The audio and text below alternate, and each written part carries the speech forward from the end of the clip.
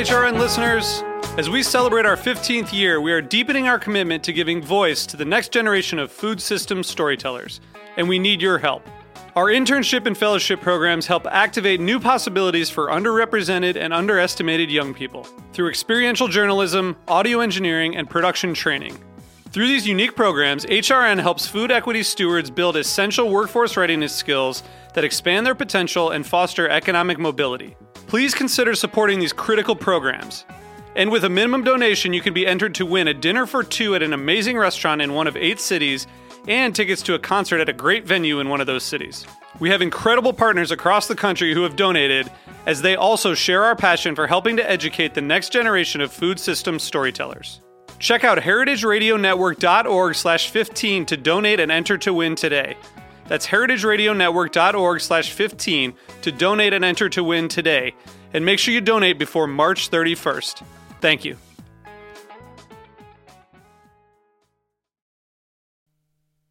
Today's program has been brought to you by Kane Vineyard and Winery, a Napa Valley winery committed to respecting the soil and dedicated to the creation of 3 Cabernet blends. For more information, visit Kane5.com. I'm Damon Bolte, host of The Speakeasy. You're listening to Heritage Radio Network, broadcasting live from Bushwick, Brooklyn. If you like this program, visit heritageradionetwork.org for thousands more.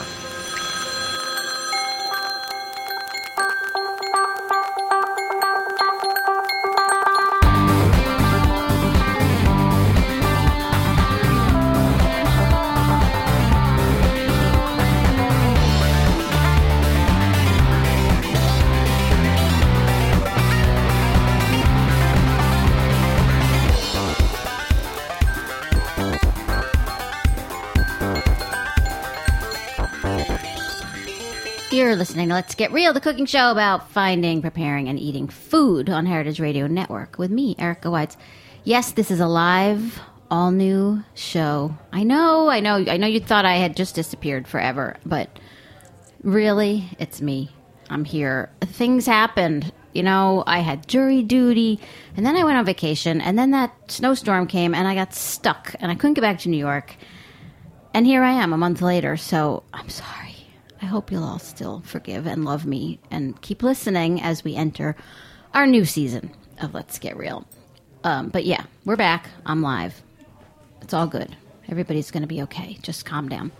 Anyway, so, you know, normally I sit here and I do my 27-minute long ranting monologue about all things food and foodiness. But, you know, once in a while I like to bring someone in. I like to have a guest. You know, we have a very... what is it they say in baseball? A deep bench here in the Fallout Shelter. Is that the term, Jack? Sports bench? Deep sports? It's a deep bench. Deep bench. That's right. Yeah, you're on the bench. We have a lot of people on the bench here on the team. And one of our key players on the bench is Kristen Wortman, who's been on the show before, and she's our in-house resident nutrition guru, policy expert, etc. And so Kristen's in the Fallout Shelter with us today. So let's all say hello to Kristen. Hi, Kristen. Hi. Welcome back. Thanks for having me back. Yeah. Well, she actually has a little office down on the lower level of the Fallout Shelter, but we leave her alone because Kristen is working on her book, and her book is due in a couple months. So she's been frantically finishing up her book, and we'll talk about the book in a minute. But Kristen's here today because what I want to talk about is something that I'm newly enraged about. I mean, add it to the list of things I'm enraged about. That's my life.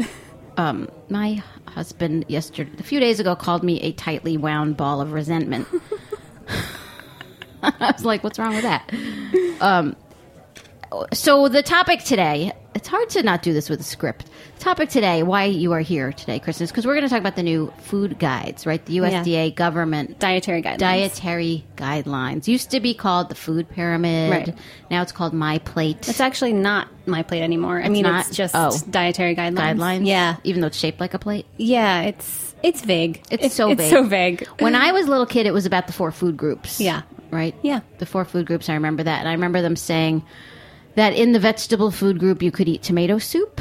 Mm-hmm. That was a food group. And that you should put a chunk of margarine in it. Yeah. They used to tell us that. Yeah. We saw how that turned out. Yeah. I mean, like, really, like, they Seriously, said margarine is going to prevent you from having heart disease. Right. Okay. Now we know, like, proven that margarine causes heart disease. So there you go. There you go. So much for that. And Campbell's, a can of tomato soup. Mm-hmm. I recently just read how much sugar. I can't remember the grams of sugar and sodium. Yeah. But it's basically just made out of sugar. Yeah. It's really sick. I ate so much of that can. And not only that, but when foods are highly acidic, like in the case of tomato soup, and they're in those cans, the lining, the BPA lining, they've shown like leaches to such a high degree that you're taking in so much of this BPA, which is a known endocrine disruptor, meaning it can contribute to obesity and cancers and a whole host of health problems, including diabetes. So, there's all of that there too. Great. That's not what we're talking about today. I know. Well, sort of. But it's related. I probably ate 6,000 cans of tomato soup when I was a little kid. I know. Well, we all ate terrible things when we were young. Yep. It was the height, 80s and 90s, 70s, 80s, 90s were the height of the hyper-industrialized food world. That's really when it came to its, fruition. Right. And so growing up in that time period, we were all exposed to. Yeah, especially with working moms. Yeah. It was all about convenience. There was actually just a new study that I read about yesterday about fiber intake for girls. And the more fiber you eat in your teenage years, the less chance of breast cancer. Right, I read that. And I was trying to think back to what I ate as a teenager. Right. And it's like between that and all the canned soup and the BPA and growing up on Long Island on an old potato farm, I'm just doomed. I may as well do an Angie Jolie, and just cut them off. No, but the body is miraculous in that it can heal itself and it wants to be healthy. So you've been eating well for how long now? How many years? A long time. Right, so that's all we can do. Okay. Yeah. I just ate shredded Brussels sprouts and sweet potatoes and kale before I came here. Wow, that's a breakfast of champions. Really? I know. It was good. And then we're going to have lunch again here. But anyway, we're seeing every time you come on, all we do is get off topic. But that's okay. No, this is topic. Because this is on topic. We're charming and entertaining with all our doom and gloom. So how does the new... Oh, and also, before I even forget, Kristen has a book coming out in 3 months? No. I'm writing it. In 3 months. It's due. It won't be out probably for at least a year. Okay, but a year goes by fast. It does. It is called Formerly Known as Food. And it's by St. Martin's Press. And that's the best book title. I wish I had thought of that. Thank you. If we weren't such good friends. Would you steal it? I would steal it completely. But I know you can run a lot faster than me. So you would track me down.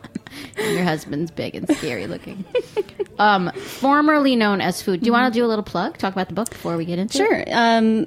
The book is an exploration of how the industrial food system is changing our minds, bodies, and culture. So I'm really taking a deep delve into all the recent science. So looking at things like the microbiome, all the gut bacteria and how the foods we're eating are changing that. Looking at how it's affecting our brain health from things like autism to Alzheimer's. Looking at things like endocrine disruptors, which are not very well reported, but the science on them is very alarming. So, and they're in nearly all of our foods and food packaging, and pesticide residue as well. Sure. And then I'm also looking at a lot of the cultural stuff that's going on in this country around what we call quote unquote food choice. So things around race and class and gender and the way, the workforce has changed, who's cooking in the home and all these things. So really trying to make a broad case for just how detrimental it's been so that we can see some actual change on the policy level. I support all of those things. Thank you. It sounds amazing. I mean, it's one of those books where I feel like, I already know all that, but I'm going to read it anyway because I'm going to learn so much more. I think that people think they do, but right. I mean, I'm learning as I go. So there's so much that has not been reported on. Yeah. So. The whole gut biome thing. I mean, that alone to me, that's one of my favorite topics. So interesting. I'm writing the chapter right now, and it actually ties in a lot to what we're going to talk about because if we ever get to it, let's get to it and then we'll see where it fits. No, wait, keep going with that because I want to hear that. Well, I think that we don't fully grasp yet or understand just how much of an effect they actually call it the microbiota, which is the collection. There's trillions of these microbial cells, bacterial cells that live in the gut. And how they interact with the foods we eat is so crucially important. So when we start talking of these simplistic things like eat less fat, eat more fiber, the term fiber is a complete simplification. There are so many types of quote unquote fibers that feed and don't feed good bacteria and bad bacteria. So It just is a way to show, the microbiota, I think, is a way to show how complex the science of nutrition is, because everything, once it's in our bodies, it like changes and has different effects from person to person. Wow. And that is, I think, such an important issue that, and shows how highly personalized nutrition really is. That's another thing. Right, so we'll probably get to a point eventually where you'll be able to map your own personal microbiome and tailor what they're you're already eating doing to that. it. They're already doing that. Mm-hmm. Like your genome, Right. mapping your genome. In fact, That's so amazing. these Israeli researchers that I was on the phone with like last week, they've actually found that depending on what the state of your microbiome is and other factors, your insulin response, which insulin response is hugely indicative of your overall health because it's how much sugar gets released into your body. They found that some people actually have a higher insulin response to sushi than they do if they ate an ice cream cone.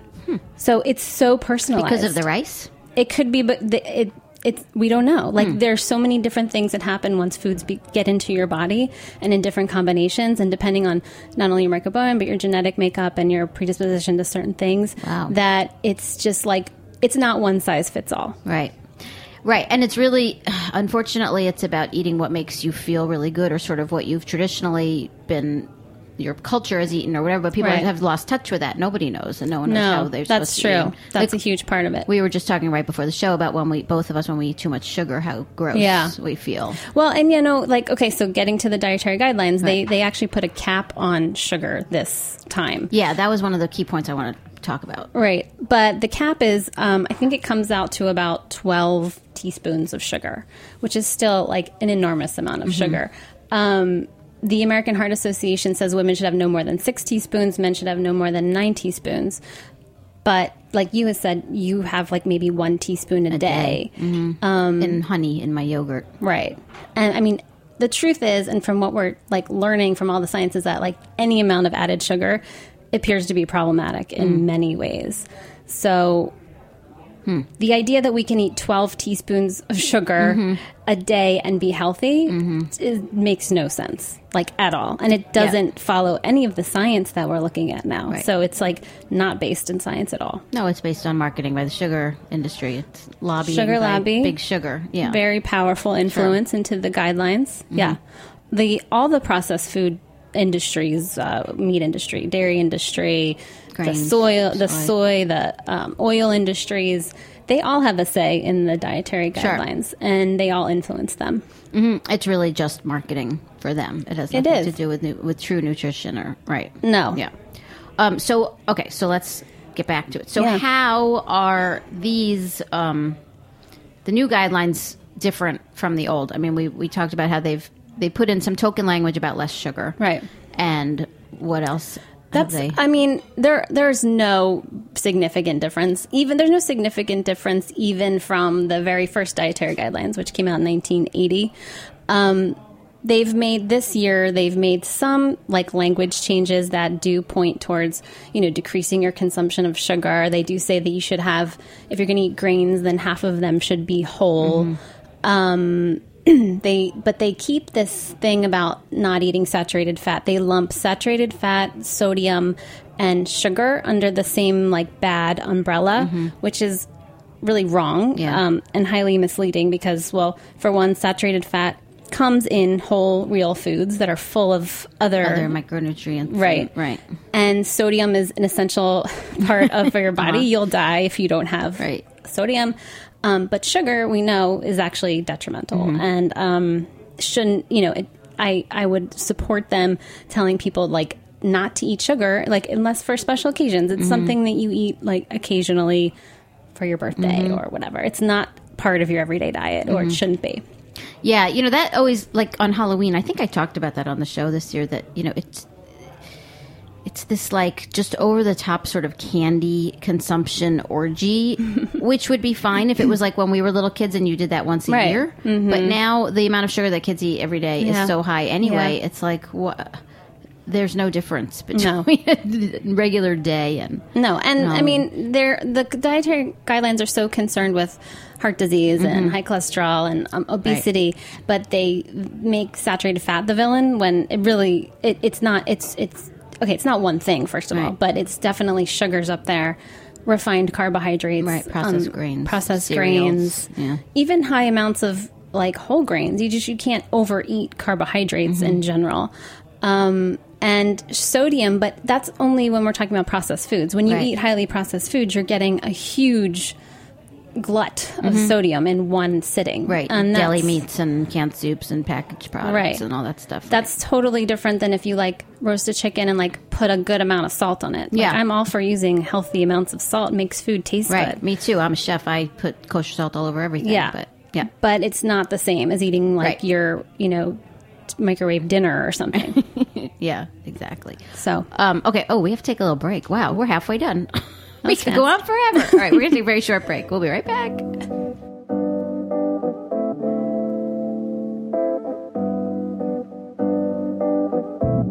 This is Chris Howell from Cane Vineyard and Winery, calling in from Spring Mountain above the Napa Valley. Thank you for listening to this show. In our industrial world of highly processed food and wine, we support the values of Heritage Radio Network. All of us at Cane encourage you to seek out individuality and beauty in everything you eat and drink. To learn more about us, go to cane5.com.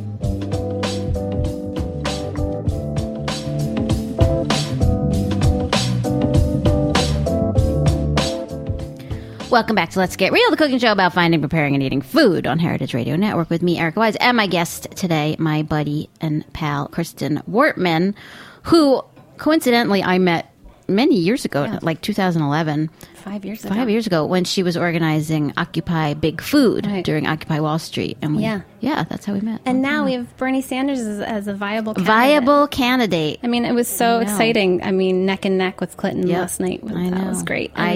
And you could see how the messaging that came out of Occupy, that's Bernie's whole thing right now. Yep. So when people say Occupy did nothing, I'm like, no. Yeah. Look what we have now. We have candidates discussing the issues that we were talking about at Occupy. I know, it's pretty cool. It is. That Awesome. cold day downtown. Yeah. When we marched. Yeah, that was great. Jack was there too. Jack was there too. That's thunder right. snow. We had thunder That's- snow. Thunder snow. I remember it well. That's when we all met. Anyway, so I just came back so I was in Mexico, as you know, on vacation. And then this big storm came, and so I got sort of derailed. We couldn't get back to New York, so we went to Florida instead to visit my mom. Killed two parental birds with one stone, which was a good idea. And there's my mom living in South Florida, one of the richest agricultural regions in the country. All this stuff is being grown, and yet we go to the supermarket, and it's like crap. You know, the produce section was not very good. They have a section of organics, which were pretty nice. They were all from California and Mexico. I'm like, here we are in Florida. Why are, there is a farmer's market, but she won't go. She's old. It's like she's very stuck in her ways. And then my mom's like, oh, they have really good bread here. And we went to like their in-house bakery, and it's all this like faux-tisanal. That's what I call it. Like faux-tisanal bread. It sort of looks all crusty and has seeds on top. Right. And my mom's like, oh, this is really good bread. It's really healthy. And I was like, you know what? I could ask them to print me out a label with all the ingredients, but I don't even want to know what's in it, because unless it just says like flour, salt, and water, I don't want to know what's in the faux-tisanal bread. And I was like getting so worked up by everything in that store. And I felt like this is a perfect example of like the more than token effort that the American supermarket is making, but sort of how limited they are sort of by what's available to them, and just the whole like the kind of like factory ingredient mainstream funnel that it's so hard to break out of. Yeah. It's true. And for someone like my mom, where she lives, it's like she doesn't have that many options. She's not going to drive, a long ways to seek it out. She's old. But that's that's most Americans. Most Americans I know. don't have. We live in the bubble. We do. We live in the Brooklyn, Portland, Berkeley bubble. That's what I call it. It's true. I know. And we have access to so much stuff and so many options. I know. And I don't want to come off as like an elitist or a snob, even though I am, because I have access to all of this stuff, but it just makes me crazy. I opened my mom's fridge and she had that Trop 50 stuff. It's like fake orange juice with artificial sweeteners in it. Oh. And I almost like killed her. She had that in the Well, well, speaking of artificial sweeteners, and this is something that goes to the dietary guidelines, I was actually on the media call where they did the whole press release and they had people discussing the various findings.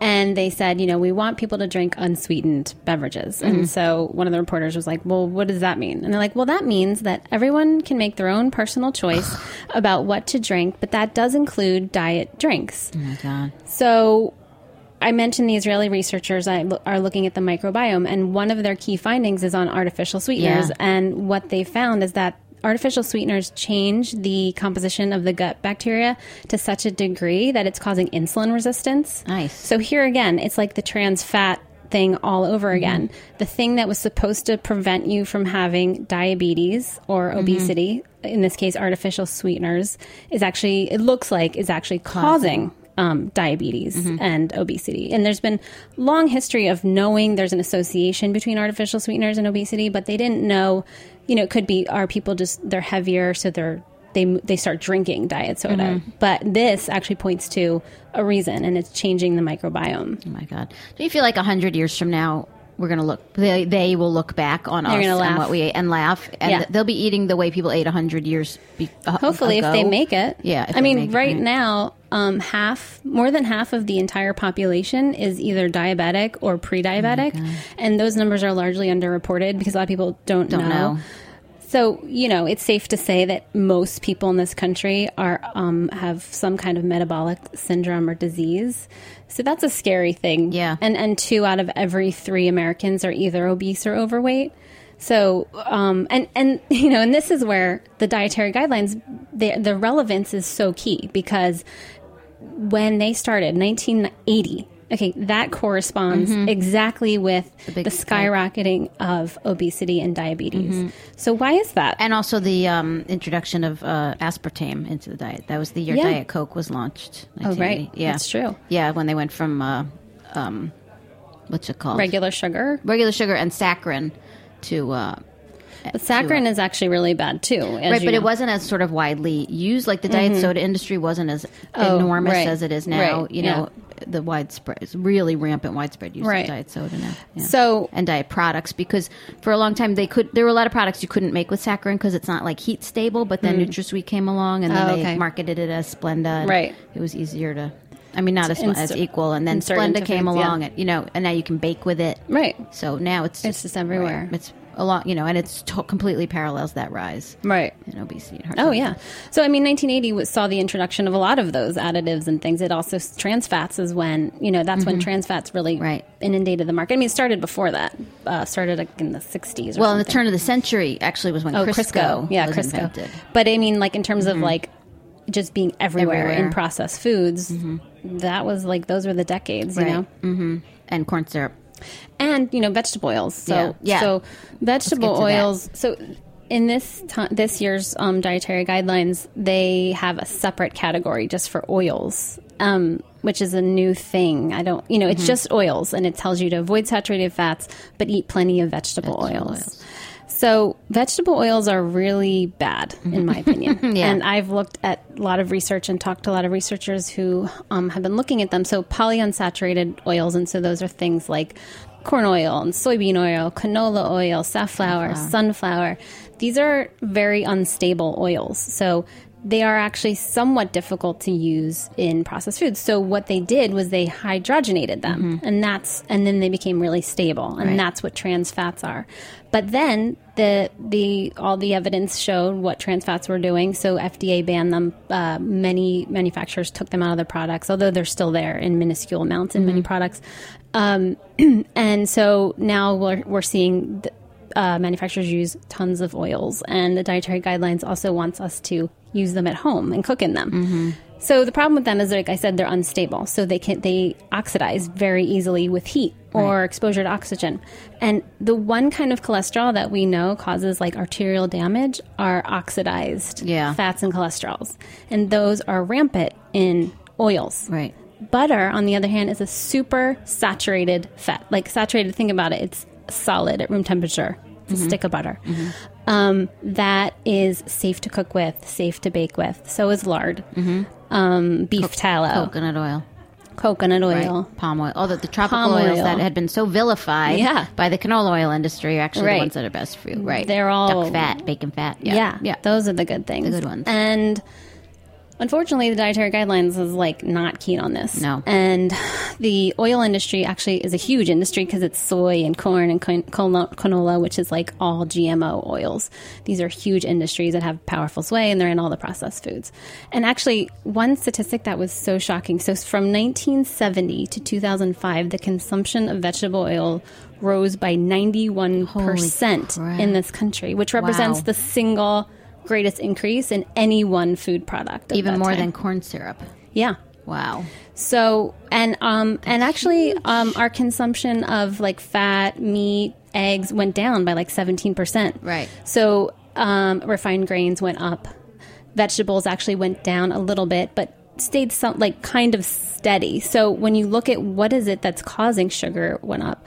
But these oils are really problematic, and I think it's going to be kind of like the next thing that people are targeting. Tobacco. Yeah. Well, I mean, like right now everyone's like gung-ho against sugar, which I totally understand, but like it's not just the one thing. Mm-hmm. There are multiple factors here. Mm-hmm. And I think we've talked about this before also, the rise in diseases like Alzheimer's. Yeah. And how I think you were the one who had told me once that people are calling Alzheimer's type 3 diabetes now. Right. And that's also because of the increase in sugars and in sweeteners. But also, are the oils affecting people that way too? I'm not sure about the oils. Mm-hmm. I mean, they definitely damage the arteries. Uh-huh. So when you think about what's going on in the brain, I'm sure that has some effect there they're oxidated too. And they're fats. oxidated fats, right? But or oxidized fats. But I think that the problem is when we have high levels of insulin circulating in the body, it affects the brain. I mean, they've already done a lot of studies to show that. So they are calling it type 3 diabetes, even for people who don't get diabetes, but they think there are some strong connections between a diet very high in sugar and high in refined carbohydrates or excessive amounts of carbohydrates and some mental, disturbances as we age. And in children, there's been well-documented studies between things like ADHD and, autism is a whole nother big category. But, there are definitely things pointing towards the role that elevated levels of insulin in the body have in terms of brain health. Mm-hmm. Yeah, I mean, I've mentioned this many times on the show before that when I was a vegetarian in college, but my idea of being a vegetarian was that I was eating bagels and pizza and pasta all the time. Yeah. I was 20 pounds heavier than I am now. I had no energy. I was exhausted all the time. I was constantly getting sick. Right. And I would have these crazy blood sugar spikes and crashes all the time. Right, because you're eating all those carbs. All I was eating was refined carbs all the time. And it's like suddenly I was like, but I'm a vegetarian. I'm so healthy. What am I doing? It's like I sort of finally figured it all out. Right. And that's what happened to a lot of people with these dietary guidelines because they started saying replace saturated fats with carbohydrate. That was the thing. Remember the base of the food pyramid was like 6 to 11 servings bread, pasta. So that's what a lot of us, I mean, I did it too when I was like, I guess it was like high school or something. And it's not good. No. I mean, there's so many crucial nutrients in like animal foods and saturated fats that people are missing out on. And they're still saying, these dietary guidelines are still saying low fat or fat-free milk, cheese, yogurt, that's based on no scientific evidence. There's been more than a dozen meta-analyses where they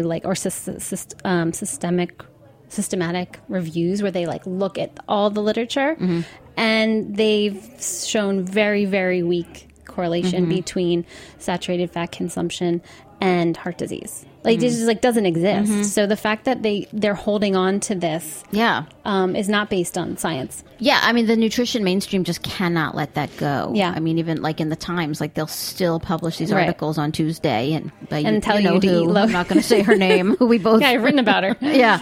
And she's still banging the low-fat drum. Thing. Yeah. It's really mind-boggling. It's what happens, where it's something just gets repeated so many times that it becomes truthiness. It becomes the conventional wisdom, right? And everyone just says it, and it's so hard to convince people otherwise. It's almost impossible. Right. And then the government comes out with these guidelines that basically just reinforce that same fact. And what we were also, we wanted to get to, we're almost out of time, is what they've left out. The things that they're not talking about. Like the sort of, it's such a broad, basic message. Yeah. And they're leaving out so many other factors. Right. Even, things I talk about on the show here, foodiness things where like they'll say, well, eat more whole grains. Okay, so you buy a whole grain product, but it's not even really a whole grain product because whole wheat flour isn't even necessarily true whole wheat flour. Right. It's like white flour. They'll add the bran back in. It can be bleached. It can be oxidized. It's like all like it such could be poor like whole quality grain stuff. Lucky Charms. Exactly. Or something. That's what I always talk about. Yeah. Right. Whole grain Captain Crunch. Right. And what they're using is this albino strain of wheat so that it's white when White it's wheat, whole. It's yeah. white wheat. Yeah.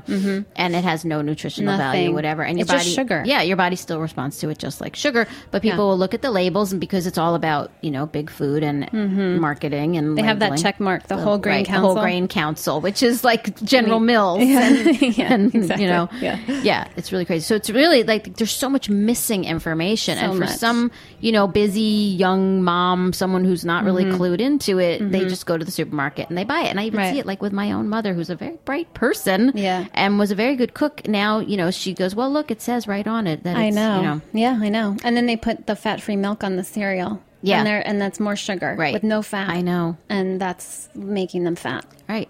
I have these private clients who I cook for once a week, who I will not, of course, say their name because I'll get fired. But she's a partner at Goldman Sachs. These are not stupid people, Harvard Business School. And they have a cabinet full of boxes of cereal. Yeah. Raisin Bran. Yeah. Raisin Bran has like more sugar than eating like 2 Snickers bars for breakfast. I know. And a fridge full of low-fat milk. Right. And that's what they eat. And she's overweight by a lot. I'm sure. And is like, I can't figure out what I'm doing wrong here. Did you tell her?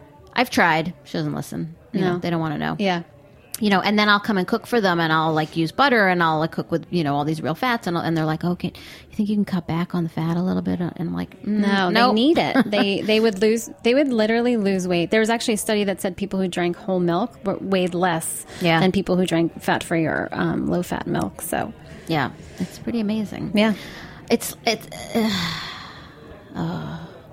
it's like almost Orwellian the way everybody, we've absorbed this message for so long, and it's a message that's so wrong. So and wrong. So when I teach now, every time I teach, I start out my class like almost immediately with like, we are going to be cooking tonight with butter and olive oil and bacon fat, and we don't use any vegetable oils here, and this is why, and everything you've been taught for the last 40 years about nutrition is completely wrong. Yeah. You need to reevaluate the whole thing. right. Yeah. I know. I mean, it's funny because we sit here and we say, "Oh, we think people know these things," but they really don't. They still don't. It's true. But I mean, look at the dietary guidelines. I mean, you asked in the email, like, do people even pay attention to the dietary guidelines? And like, that's a good question. I don't know. Like, unless you're like us and you're into this, like, who actually takes a look at the dietary guidelines? But they do influence like a lot of things that people eat that don't have a choice. So in like schools or prisons institutional or feeding, anything, and even they provide curriculum to public school teachers to teach the kids about nutrition. And they provide like the direction to the RDs, like all the people who they are taught to follow the USDA dietary guidelines. So it actually has a very broad influence whether or not people are paying attention. Right. It does, and it actually influences the food industry in some ways too, because what they say they'll change for their products. I mean, witness all the low fat products. And when they started saying you have to have low fat foods, all the industry was like, okay, here's another like niche market for us that we can capitalize on. Right. Same with like with whole grains, where you get whole grain Captain Crunch from. Right. Exactly. Yeah. Right. Or even probiotics. This idea of probiotics now are in all these mainstream products like Activia. Right. Which is so processed and so sugary. Industrial and sugary or artificially sweetened. Yeah. It's like, how's anything going to survive in there that's not. a viable probiotic? It's not. It's like, what do you... I know. What? I know. It is. It's like Orwellian. I mean, it's foodiness. That's exactly what foodiness is. It's like these fake healthy products, sort of wolf in sheep's clothing kind of things, which is what the show is always all about. Yeah. And one other like key point that I'm going to be writing a lot about in my book is that what we eat when we're babies and children has such an enormous effect on our whole lifelong health. And on your children. Yeah. Oh, yeah. The future, epigenetics of what your mom ate and what her mom ate impact you. But with the microbiota, it's actually like if you don't have the right bacteria because you weren't breastfed or you didn't pick up the right strains through the vaginal delivery, you never have those strains, like ever. Yeah. And this is very new science, but it's so fascinating because if you don't have them, it doesn't matter how much good food you eat. Right. You could eat as much kimchi as you want. You're Right. never going to get it. Right. So these are things that we're just starting to understand. And like the dietary guidelines, that's new, but what you should be saying is that, look, what we eat when we're babies and children has a huge impact on our lifelong health. They know that even regardless of the microbiota, but like just food preferences, which I've written about in the New York Times article, and like chances of having diabetes or obesity. So they should be saying, we need to have guidelines for babies and children too. And we should be limiting the marketing of these really detrimental Terrible foods products. to them. And don't get me started on infant formula because We've done whole shows on it here. Yeah. Yeah, infant formula, I call it the gateway foodiness drug. It's the first Or processed the gateway food. foodiness food. Yeah, it is. It's the first processed food. It is literally ground zero foodiness food. It is. And it's what people get started on. Right. Yeah. And then as far and just the dietary guidelines, there's no mention of any policy or regulation, and they should be providing those. I mean, that's one huge thing. It's not just about what we choose individually, but it's about what the government says that these manufacturers can and can't do. And right now they can do anything they want. Yeah. So, Well, that's because they own the government. They're all controlled by that. but now with Bernie, we hope. Well, but getting back to the microbiome thing, I've known about this for a while, but I read last night that it's now standard procedure in a lot of hospitals that if a baby's born by C-section, they swab them down. They're starting with to the do that. microbacteria. They're starting to I was do just that. reading Yeah. about that. Yeah. And also, if babies are just born naturally, not washing them right off at birth, because you come out coated like in this soup of this microbacterial, like rich stuff that the babiys need to swallow and get colonized with it. Right. They used to just wash them off right away. I know, And now they right. don't. And so my friend, I was telling you, had this baby the other day, 13 weeks early. Right. And I had been talking to them about it. And so my friend texted me and, he's like, don't worry. He's like, she only weighs 2 pounds, but they didn't wash her off. He's like, they made sure, that they left her all covered Well, with in premature slime. babies, what they're finding is, so one of the researchers at UC Davis that I've been interviewing is they actually colonize, they have this bacteria that babies really need. It's crucial for their health. And if you're born by C-section, you don't get it. So, and a lot of premature babies also are really sick. They get really sick. So when they give the babies this one strain of bacteria, they recover, the premature babies, like amazingly. So what this researcher wants to do is be able to give it to all babies that are born. Right, Period. just prophylactically. Yeah. Just- And It's a good idea. yeah. Yeah. But it just shows you like how much we still just don't understand, you Yeah. know, about nutrition and how cursory these dietary guidelines are. Right. And to break it down into something so simplistic as to this like 4-component Right. plate or, whatever it is. It's Right. like these huge, like thunderous what am I trying to say? These just like broad statements. Yeah. With no Meaning. There's no meaning. and there's no no there's depth like of no explanation. There's no Right. depth. Yeah. Right. And it's so simplified. And then the medical establishment, they get no nutrition training Right. whatsoever. And then the ADA is completely owned by Minute Maid and Coca-Cola and all those companies. And it's Right. terrible. Okay. Well, on that happy note. Well, that's why I'm hoping that people will read my book. Yes. When it comes out, and they'll be able to understand like the implications of all these things that we've been doing. And it's not just about personal choice, it really isn't. It's No. about changing these things on on the governmental level. On the, It have and to be a policy on scale and a scale. global scale. Right. It's about changing our food supply and all of that. Yeah. Taking it back to a pre-industrialized state, basically. Right. But on a much larger scale than that. Yeah, well, we've gone over, but I mean, Okay. it's okay. Nobody's knocking on the door. But we have to go because it's time for lunch. Okay. So anyway, as always, thanks for coming on. Thanks, It was I a love pleasure. coming on. Thank Do you. you like your little office downstairs? Oh, yeah. It's good, right? It's great. We fixed it up nice. Yeah, it's good. Anytime you want to come up one level to this, beyond. That's it. We're out of time. So next week I'll be back with my regular scripted long rant about something hopefully funny and interesting. But I'm going to try to have more guests on this season because it's nice to have people here. It gets a little lonely, just me and Jack all alone. Anyway, thanks for listening to Let's Get Real, the cooking show about finding, preparing, and eating food. Thanks to Jack in the booth. Thanks to Kristen Wortman. As always, we'll see you next week. Thanks for listening to this program on heritageradionetwork.org. You can find all of our archived programs on our website or as podcasts in the iTunes Store by searching Heritage Radio Network. You can like us on Facebook and follow us on Twitter at @heritage_radio. You can email us questions at any time at info@heritageradionetwork.org. Heritage Radio Network is a non-profit organization. To donate and become a member, visit our website today. Thanks for listening.